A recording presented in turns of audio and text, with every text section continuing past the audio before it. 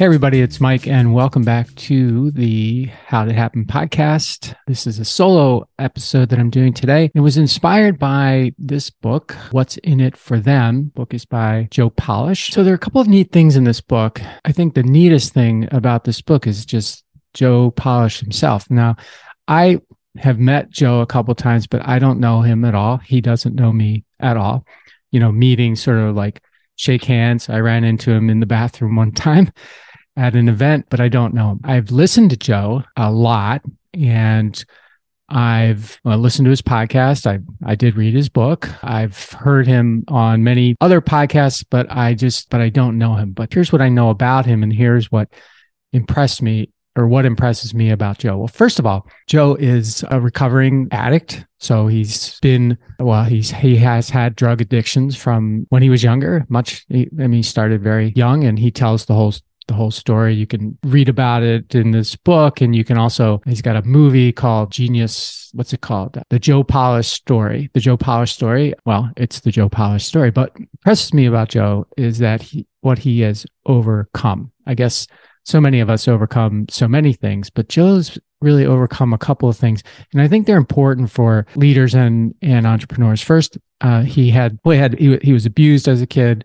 That led him to drugs and alcohol, and he was addicted for some time. School was a challenge for him as a result of that. And he's become not only an author, but he's also like a marketing, I guess, genius. And he runs an organization or a program called Genius Network, which is about marketing. And it's also about a lot of other things. I've never been to it, but he's done really well. He's a super connector of people. He's got a fabulous network, and he is really committed his whole life to making connections with people that can help them. And of course, that end up helping him as well.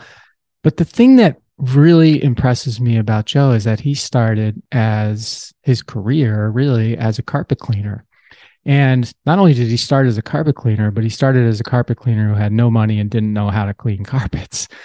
And he, parlayed that start, and it was a very difficult start. It wasn't easy. And coming from I relate to that because I started a waste business when I was 26, and I didn't really know much about running. I didn't know anything about running a business. And so I relate to Joe's story about becoming a carpet cleaner. Really strikes me about him is not that he became a carpet cleaner, but he recognized as a carpet cleaner that he didn't know all the stuff they didn't know. And he went out and he met people and asked them for help, asked them to teach him, basically mentor him.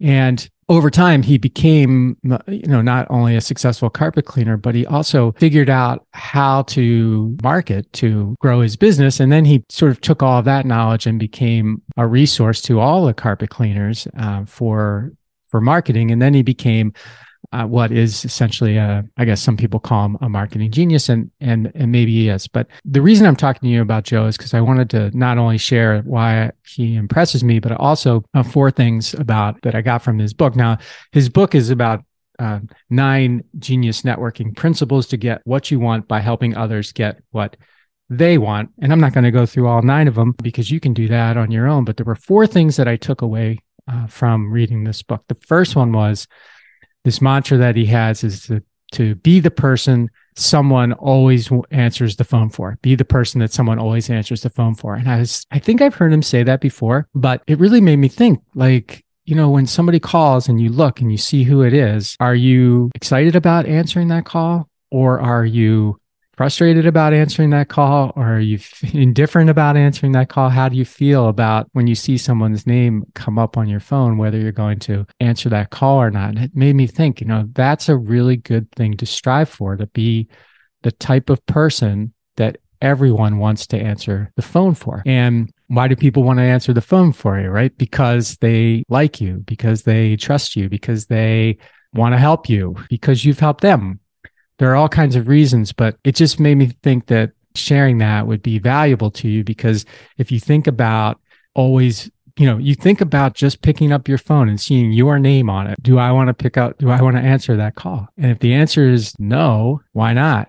And if the answer is yes, then how do you do more of that? So be the person that people always want to answer the phone for. Second one was treat others the way that they want to be treated.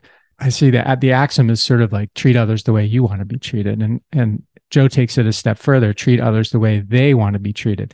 It's much harder than treating people the way you want to be treated because you already know how you want to be treated. And that does not mean you know how they want to be treated. So when you turn it to treat others the way they want to be treated, it basically makes you do some work to discover who that person is, what makes them tick, what you can do to actually be meaningful and important to them, and how you can adapt to them in order for you to have the best relationship possible or be the most valuable that you can to the other person. So treat others the way that they want to be treated rather than the way you want to be treated. Number 3 is give value on the spot. And this is something that Joe talks about in the book, and I believe in 100%. If someone is asking me for something, whether that's by email, in person, on a phone call, on a Zoom call, whatever, and I can do that thing for that person. Well, first of all, I want to do that thing for that person. I can do that thing for that person in just a couple of minutes without much effort. I am going to do that right now.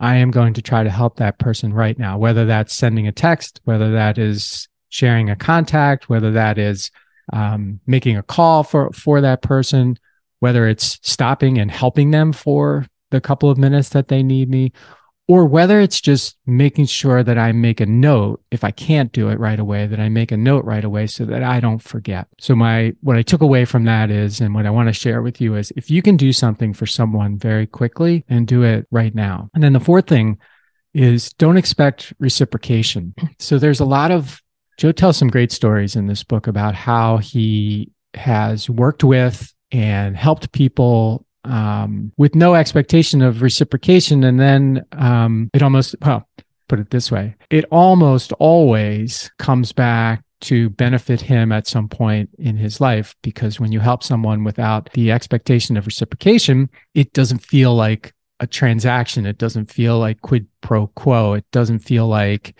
you're trying to get something from someone. But what it does do is it leaves something very indelible with the person that you are helping, where they feel like they have a responsibility or a commitment to you at some point in the future to return it. It's not something you plant in them. That person plants it themselves. And I can tell you that that's how I feel all the time. Somebody does something for me without asking, or with refusing to accept something in return. And I bank that. I put that up in my memory, and I feel like that creates not a commitment, not an obligation, but a sense of wanting to return the value to the person. And unfortunately, it's not always, you're going to help people and you're not going to get something in return for helping that person. And you know what? That's okay, because that's not the reason you're supposed to be helping that person in the first place. So if you come at it, no expectation of reciprocation, no expectation of creating an obligation for someone, no expectation that you're going to get something in return, helping people is, then like a very liberating thing, because you can't go wrong. You can't go wrong. And I want to leave you with 2 other Joe-isms that I think are really fun. One is he approaches relationships with people and business relationships one of 2 ways. The first one is ELF, E-L-F, he calls it. That's easy, lucrative, and fun. Those are the types of opportunities, business opportunities, and personal relationship opportunities that Joe is looking to maximize. And then the other is called HALF, H-A-L-F. That is hard, annoying, frustrating, and lame. And those are the types of relationships, business, personal, whatever, that he is trying to avoid, or that he goes out of his way to avoid. So ELF, easy, lucrative, and fun, and HALF, hard, annoying, frustrating. If you're interested in finding out more about Joe, buy his book, check it out. I'm not endorsing him or this, except that inspired me to do this podcast. And I think you will definitely get value from checking Joe Polish out. So you can look him, you can find him anywhere. His program is called Genius Network. As I mentioned, he's got the Joe Polish Story, which is a book about him. joesfreebooks.com is a place where you can get I don't know if you can get this book there, but you can get some of the things that he has published and put out in the world. And maybe you'll find some value in it. And fun fact, he recently, with a couple of friends, bought a ghost town in Cleator, Arizona. I believe it's Cleator, Arizona. Might be fun to check that out because Joe also has a really good sense of humor, and they're going to revitalize this town somehow. So stay tuned for that. I do thank you for joining me on the podcast and investing your time in me. I hope that the investment was worthwhile for you today and that you got a little bit of value from this episode. And if you did, please share the episode, follow the podcast. If you're not following the podcast, reach out to me and give me some feedback if you'd like. You can go to my website, which is my name, MikeMalatesta.com. And until next time, maximize your greatness and make your future your property, something that you are very proud to own.